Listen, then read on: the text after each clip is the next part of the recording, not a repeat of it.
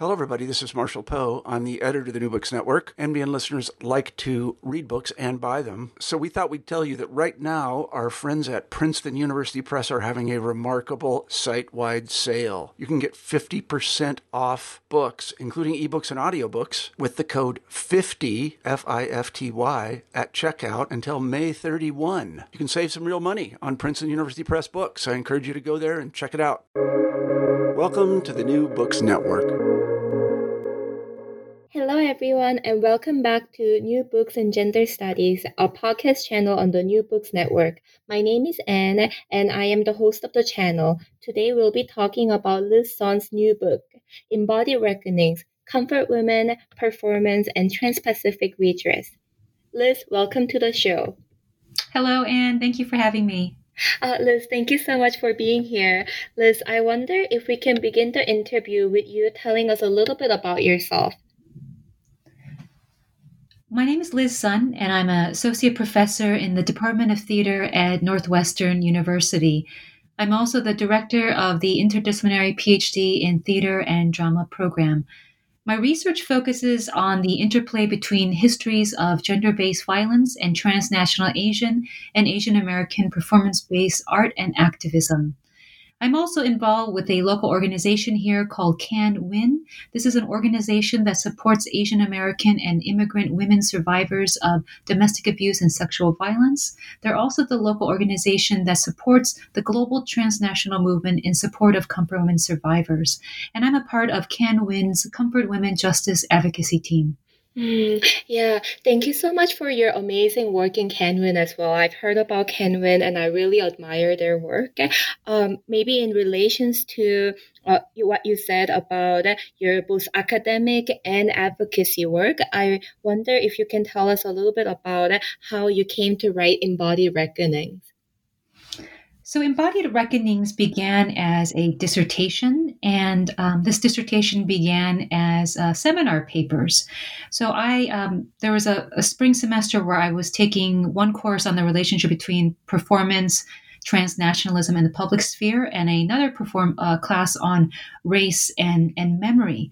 And during this time, as I was taking these classes, I was also reading the Korean newspaper in English and read about these protests that had been happening in Seoul, South Korea, across from the Japanese embassy. These were the Wednesday demonstrations held by survivors of Japanese military sexual slavery and their supporters. And they had been gathering every week across from the embassy to call for official apology and reparations.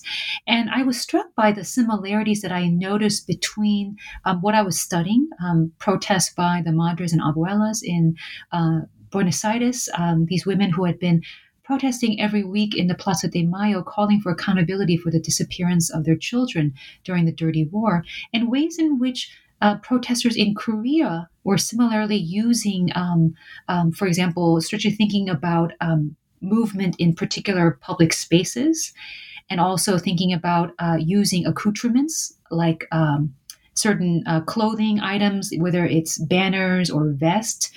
In the case of the Madres and Abuelas, it was white handkerchiefs that they put around their head. So there were certain similarities that I noticed between the protest repertoires. And then in this other class that I was taking on race and memory, I decided that I wanted to write about the museum at the House of Sharing. This is a place where some of the survivors live in Korea. And I was just struck by efforts to try to memorialize this history and the different elements that are part of the exhibit. And after I'd written these papers, my professors had encouraged me and told me that there was something larger, right, in the papers, that this could possibly become a bigger dissertation project. And for me, I realized that if this is something that I'm going to write about, I have to go and experience it for myself. So I applied for a research grant and was able to go to Korea to work on this for the first time in summer of 2007. And that's when I had a chance to participate in the Wednesday demonstrations, to meet survivors and activists. And I realized that this was a project that I needed to and I wanted to work on, not only because of just what I was witnessing on the street. I mean, it was quite dynamic to see how the supporters and activists were creating this redressive space on the street. But I really thought that there was a larger story here to talk about, not just what the women endured during the war, but to focus on the life that came out of a history of violence. And that life is the life of activism and artistic engagement. And so I wanted to write about that history. Now, in 2007, that happened in the summer, and then in the fall, I had a chance to be an interpreter for survivor Lee Mak-dal, who came to Yale to give her public testimony. And I have to say that was quite an impactful experience for me to be able to spend time with this survivor, but also to be able to interpret her testimony. That same week, I also had a chance to see a stage production, The Trojan Women, an Asian Story. And this is a production that interweaves the story of Korean comfort women with Euripides' Trojan Women. And it was really, fascinating to me to experience two different kinds of performances that same week. One a testimony and the other an aesthetic production. And it got me thinking about the power of the body and the power of embodied expression, but also the stakes of what it means to move from the testimony of a survivor to then the aesthetic representation of what they had experienced. And so when I think about the beginnings of this project, those moments in 2007 really kind of stick out to me. Yeah. I think that for me as well, how you really elegantly in your book weave together the stories of testimony, demonstrations, as well as redressive theater was just really beautifully done. And I also wonder whether you can talk a little bit more about Women's Tribunal that you discuss in chapter 3 as well as chapter 2 as well, because you talk about how Women's Tribunal became an embodied site of resistance and pointing out how sexual slavery was refused legibility as crime under the international law that prioritized normalizing interstate relations. And you also discuss how these embodied acts of women in the tribunal was also refused legibility under the law, under the legal system that prioritized words. And I thought that this was an amazing contribution in your book. And I wonder whether you could talk more about the tribunal as well as the power you found in the embodied acts of testimony and resistance in the tribunal. I think it's important that when we look at the history of Japanese military sexual slavery and we think about silencing around this history, that it's important to think about silencing on multiple levels, on the personal level, on the communal level, on the national level, and also on the transnational level. And if we're talking about the transnational politics of silencing around this history, we have to go back to the Tokyo Tribunal, which was held after the end of World War II.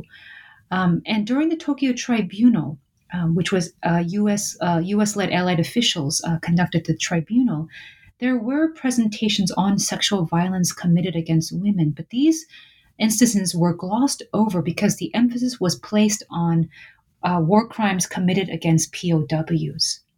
And so when we look at state silencing, we have to start there with the Tokyo Tribunal. Now, let's fast forward to the late 1990s and then to 2000. At that moment, if we're looking at the global social movement that emerged in support of comfort women survivors, we have to really look at the participation of Japanese and Korean activists, because they were at the forefront of calling for various legal practitioners, activists to come together and to speak back to the failings of the Tokyo Tribunal. Right? They wanted to create a space where people could begin to talk about legal accountability and to also create a space where survivors from across the world could come and give testimony.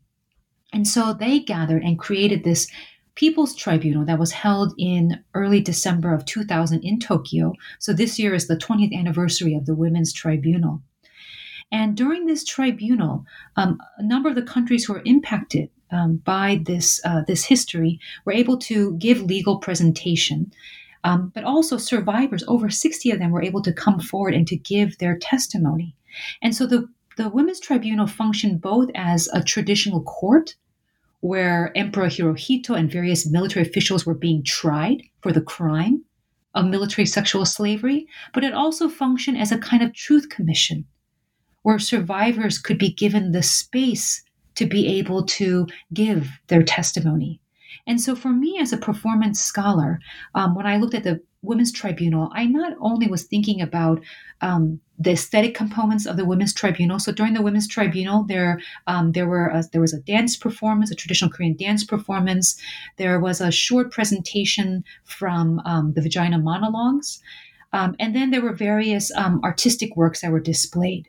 So as a performance scholar, I not only look at aesthetic objects, so performance as an object of inquiry, but I also think about performance as a methodology, right? What does it mean for us to look at different forms of communication and behavior, like a testimony, like a protest, through a performance lens? If you're looking at these things through a performance lens, you then become attentive to certain questions around embodiment, interactions between people, especially between those who are the performers and audience members. We become more attentive to things around the strategic use of space, right?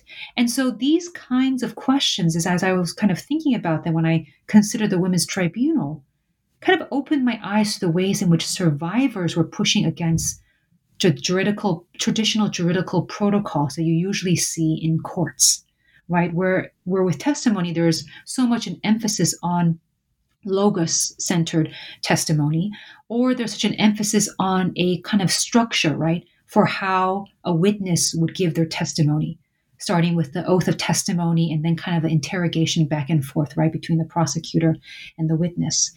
And when I went back and reviewed the videos, so in terms of archive, I didn't get a chance to attend the Women's Tribunal, but I watched the videos of the tribunal. And this archive is both held at the Korean Council's, the Korean Council for Women Drafted into Military Sexual Slavery is the main organization at the forefront of the movement in Korea.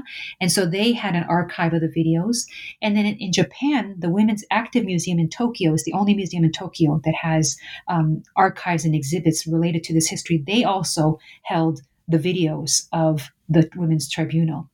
And because the Women's Tribunal was bringing together people from across the world, they decided that English would be the main language that would be used, and then people who did not know English would be able to participate through simultaneous interpretation. So I'm fortunate that, I was able to view those videos and that they were in English. And so when I reviewed these videos and I paid, as a performance scholar, I was kind of being very attentive to ways in which the women were using their bodies to give testimony. I started to notice a number of things. So probably the most paradigmatic example that stands out to me is a survivor from East Timor who was, she was trying to explain what she had experienced, but words were not enough.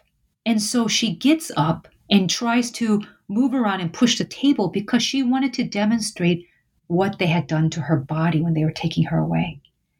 But the actual space, right, of that court-like proceeding kind of prevented her from giving full testimony. So that's when I saw a clear kind of moment of ways in which the survivors were kind of literally pushing against kind of traditional juridical protocol. And one could say that is a form of dissent or form of resistance. But also I saw it as a moment in which they're drawing attention to a limitation, but then they're opening up another possibility. Because if you looked at other testimony, there were women who would try to show you, for example, one woman who was stabbed multiple times. For her, words were not enough. She had to show you where this weapon touched her body and how it marked her body. And so these nonverbal modes of testimony, right, they open up so many possibilities. And this includes gestures, right? This includes tears. This also includes silence. Silence is also a part, right? And I think it's so important to be attentive to the pauses, right? And those moments where the survivor, you see them breathing, right? Or you see them then gesturing or moving in a certain direction, right? These are all part of really, I think, honoring the full testimony of these women. But as we pay attention to these embodied aspects, as you mentioned, in my book, I'm making the argument that they are pointing out, right, the limitations of these legal protocols and also pointing out the absence, right, in this earlier tribunal. And so the women's tribunal that was held in Tokyo, I think was a paradigmatic moment in a just an important moment in the history of the transnational social movement, because it not only brought together all of these activists and survivors, but it made such a, I think, emphatic point about understanding women's rights as human rights and understanding that these traditional protocols and also this earlier tribunal had contributed to the silencing around this history. And it was time now for an international community to come together to think about redress and what that meant. Yeah, that's extremely powerful. And when you were talking about performance as methodology, I was also thinking of your in-depth discussion in chapter 1 about Wednesday demonstration as well, Suyo Siwi, and how you really emphasize on the orality, so the sound that the women make, as well as the visuals of women invoking their past, as well as the physicality of now. So as an older woman, like how their innocence was taken away, and how this is organized by the Council of Women, the Council of Korean Women Directive for military sexual slavery. And I was thinking of the complex legacy of the sexual slavery and how they chose to perform it and how they chose to carry across their message. And I was wondering whether you could speak more about your experience of actually participating in this Wednesday demonstrations, as well as how when we, as a scholar, critically analyze the demonstration and limitation of some of the optics, for example, innocence, that are presented, how do we as scholars acknowledge our place of privilege while trying to elevate the voices of the performers and activists? So, as a scholar, I use mixed methods. I both do archival research, but I also conduct ethnographic fieldwork. And for me, it was really critical to be able to be out on the streets and to participate in the Wednesday demonstrations. And when I think back to some of my experiences on the street participating in these protests, I think one of the most one of the most impactful ones that kind of sticks out to me is one of my first Wednesday demonstrations when I first, I noticed that when people were gathering in the streets, that the survivors were kind of seated on these stools that were placed on the sidewalk, and then their supporters started gathering behind them. And so you could clearly see how everybody was facing the Japanese embassy. And in that way, the Japanese embassy, right, was being positioned as the main audience. But as more people came to the protest, they naturally started to kind of spill out into the street. And then this kind of circle of bodies formed around the survivors. And then a number of people had their backs to the Japanese embassy, but they were facing the survivors, who were clearly the main audience. So in that kind of gestural turn where people are like facing the embassy, but then they move and then they're facing the women, that's when I began to realize and see the workings of these protests as not only being for redress, but also being a form of redress itself, right? Ways in which we're not just there to call for official apology or reparations, but we're also there to honor, right, and support these women and to kind of think about what kinds of connections are supporters developing with the survivors. And so I write about two different forms of redress, one being the kind of street education of this history, and then the importance of the building of kind of a intergenerational kinship-like structure among protester survivors and these women. I think it's so important when scholars are writing about activism and social movements that we practice critical generosity, right? Where we're constantly trying to dance between both acknowledging and honoring the work of activists and what they're trying to do, at the same time, making sure that we also are bringing a critical lens to bear on what we are studying, and that those two are not in opposition. They are actually in partnership with each other. Because I think that if we're going to, that one way of also honoring what's happened, during these protests, is also to kind of step back and to think about the history, but also to kind of think about different things that one may view as limitations, and also things that one may view as potential, critiques. That it's okay to bring that into the mix. And so for me, and I have to say that's something also that I struggled with, right? Because I'm somebody. It becomes pretty clear which side I'm on. I'm very, of course, like I'm deeply supportive, and I want to somehow support these women and their ongoing effort. At the same time, I knew that there are certain things I noticed that I thought, I wonder why they used that strategy, because it had X, Y, and Z certain negative ramifications. Or, why would they do this when they could have done something else? As a scholar, I'm called to bring that kind of critical perspective to bear on what I'm looking at. And as you said, when you talked about innocence and the kind of activist use of kind of the rhetoric and imagery of innocence, that is one area where I wanted to acknowledge and recognize the importance of ways in which protesters in the early 1990s had to use images and rhetoric around sexual and moral innocence to be able to kind of distinguish this particular history of sexual violence from other histories of sexual violence. At the same time, what that ended up doing is that it then obscured the complexities of the other history of sexual violence that activists were placing the government history against. And it was very important to be able to tell multiple aspects and facets, right, of the activist protest repertoire. But I think that's, I think especially for those of us who write about, protest and activism, it's something that we're constantly trying to negotiate, trying to honor, right, the blood and sweat of the people that we are writing about, but also making sure that we are not afraid to also bring our critique to the table.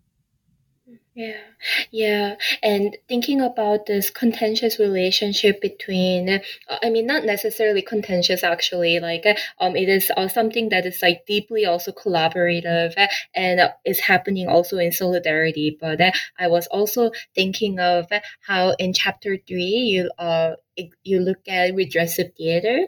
And this is something that I also think about as a Korean Canadian as well, like how there is a certain, distance that I have towards like Korea, but then at the same time, like because I was also born in Korea, like I am also deeply implicated in the history and thinking about the politics of representation. And in chapter 3, you show the incidents of how some of the survivors were not comfortable with the representation and how the intermixing of histories can sometimes erase the particularity of the history or comes at the expense of, again, the erasure of the survivors' voices. So I also wondered how you negotiate that ethical question as well as a researcher.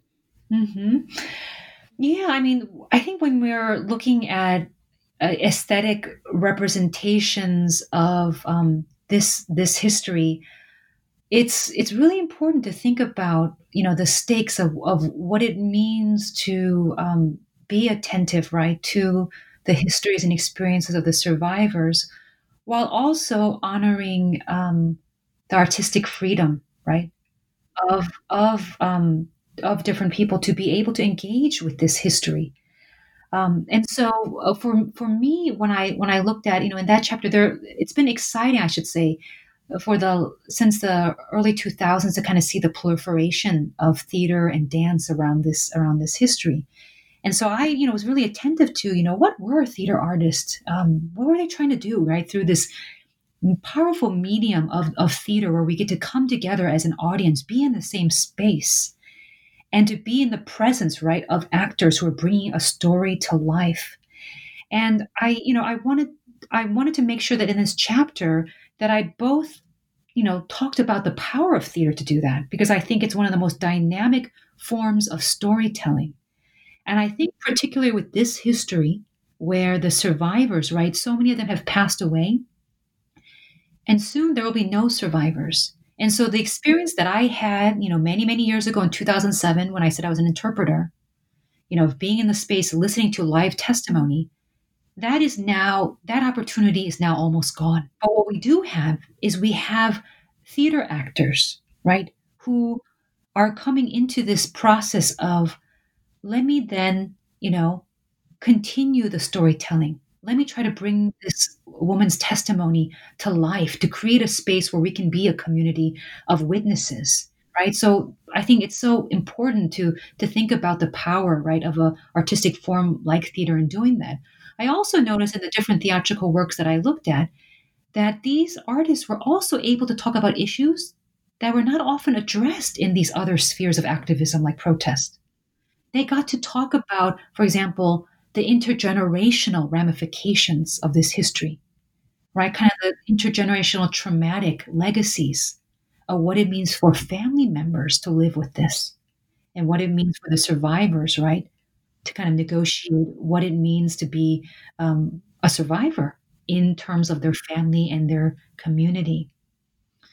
At the same time, with aesthetic representations, one, I think also, of course, as you mentioned, has to be attentive to questions around the politics and the ethics of representation.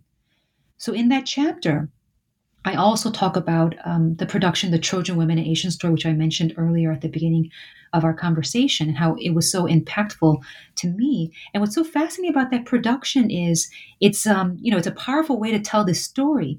But I was struck by the ways in which violence and pain were represented. So, as for the artists, an aesthetic and I should say an ethical approach they used to represent sexual violence was to use highly stylized movements that were puppet-like. So you don't get a realistic representation, but you get a stylized representation of what pain might have been like. So the movements of a marionette puppet convey a sense of disconnection from one's body. That's something that survivors talk about. And so these artists were using these marionette-like movements. And so for me, that was a very, I thought, effective aesthetic technique to use. But along with using that aesthetic technique, there were moments in the production where sometimes one of the actors, she had blood dripping down her body. And to me, that was a moment where the representation was almost in a sense spectacularizing the violence committed against the women. And so I'm actually quite critical of that particular aesthetic technique. And so you'll see I'm trying to kind of show how I'm balancing, right? Both talking about, the power of these works, but also talking about some of the aesthetic choices that were problematic. Now, I'm glad that you mentioned how some of the survivors, right, had misgivings or were frustrated with some of the representations. And that's in reference to the Korean production called Bongsunhwa. And this particular play is fascinating. It also circulated here to the United States. And so audience members here got to see it. But there are certain scenes in there. There's one scene where a survivor has collected all of these military notes. And as troops are coming in, she climbs like this pile of crates, and then she throws all these military notes. They're kind of like monetary form of whatever. The military notes means they're kind of like dollar bills in a sense, right? And so she kind of throws them out onto the space.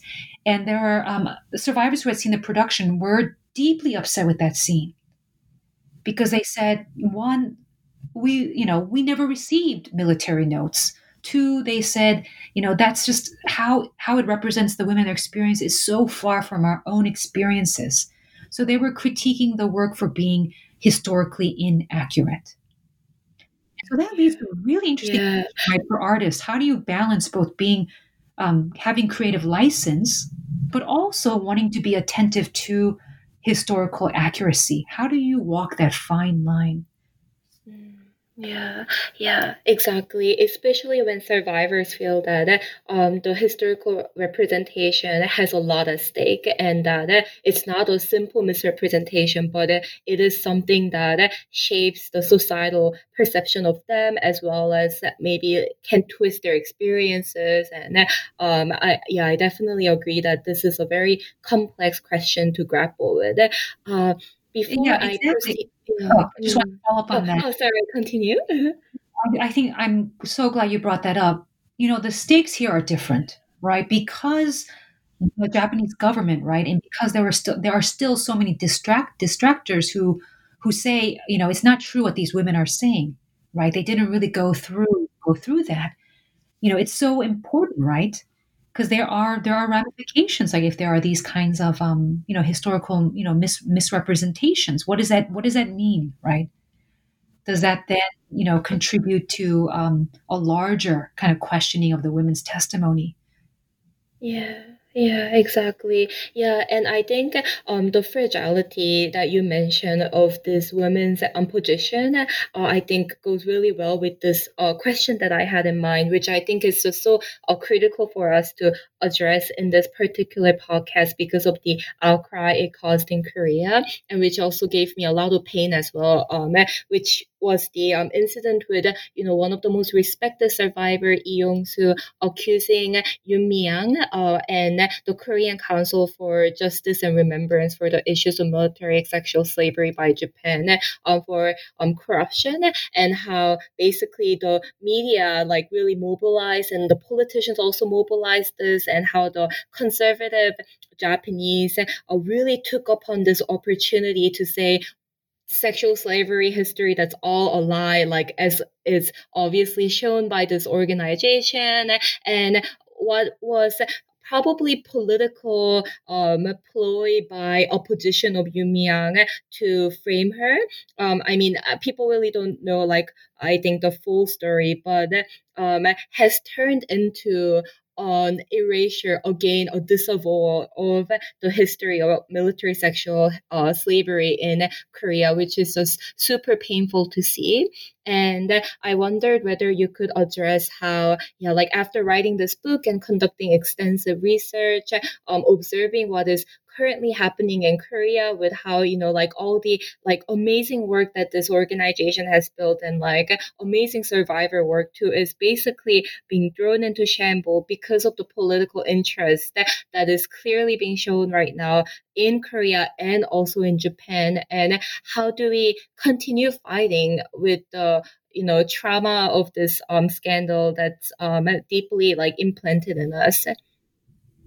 Yeah, I mean, I share your sense of how witnessing all of this kind of unfold was painful, right? And it was heartbreaking to kind of see the different ways in which the media were also misrepresenting the survivor who spoke up, right? Ways in which there was a dismissal and a questioning of the veracity of her testimony, and questioning of her memory, but also ways in which there was a way in which when we think about the 30-year-long fight of activists, also seeing that become obscured, right, and also suppressed and misrepresented.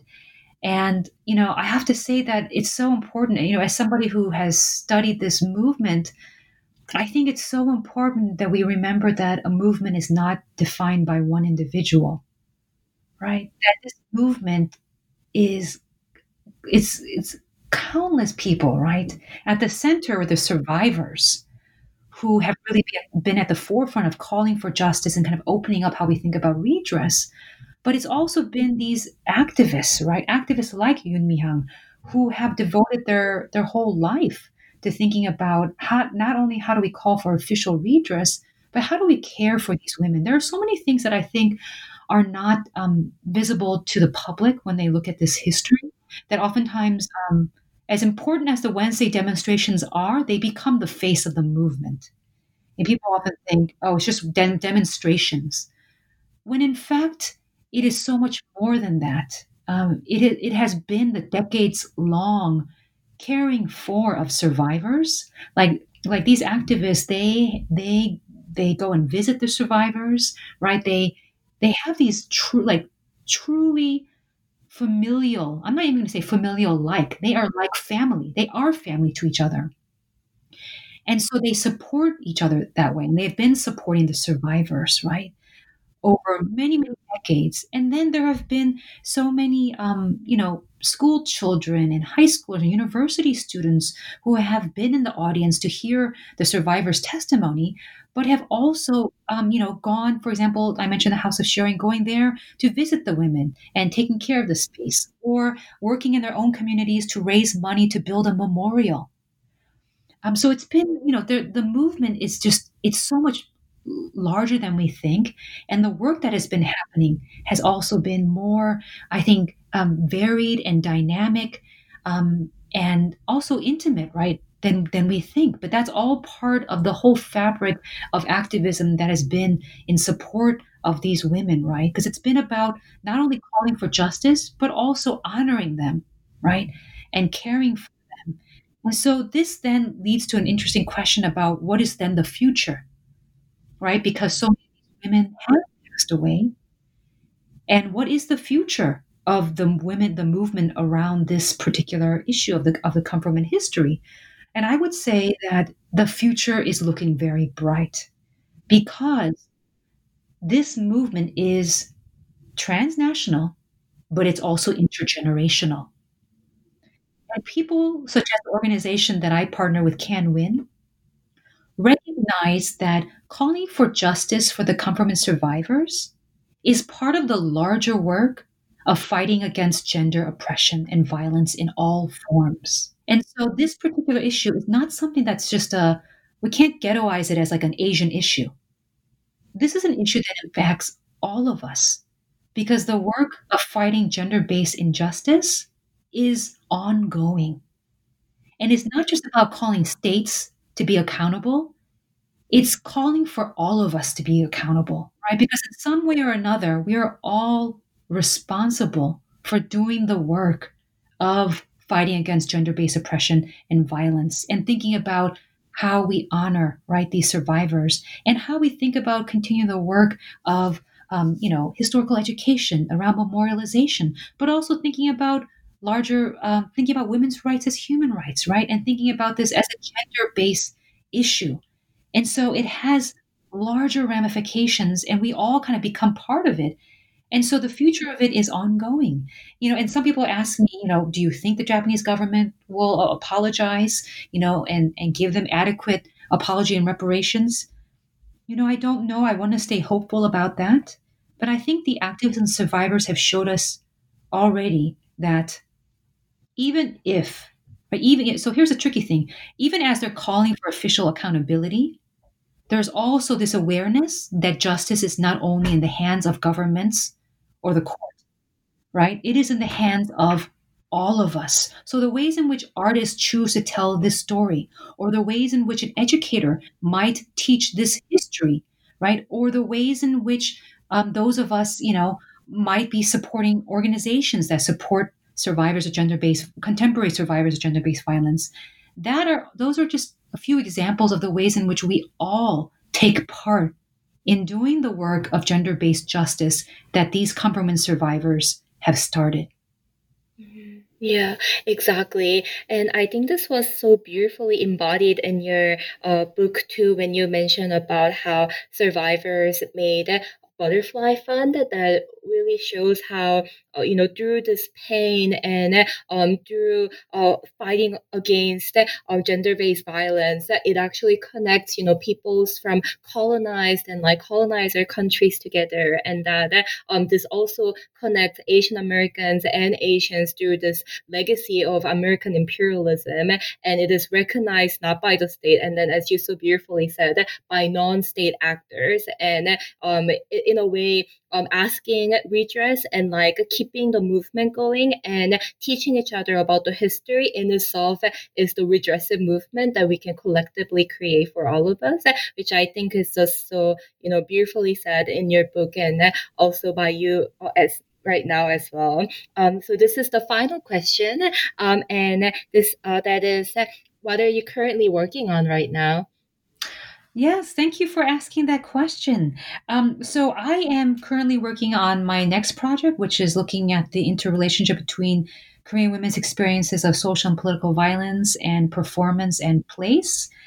So I guess as an example, I have an article that just came out in the edited collection "Race and Performance After Repetition," and it's an essay that is looking at the multimedia Korean diasporic artist Do-hee Lee and her performance of it's called Mago, where she is bringing together Korean mythology with Korean performance practices and thinking about the palimpsestic layers of militarism and neocolonialism on Jeju Island, and ways in which the memory of the Jeju massacre, how the legacies of that kind of continue, and how people are kind of reckoning with memories around that, but ways in which artists are using art, right, as a way to create a space to think about the relationship between histories of violence, but also place.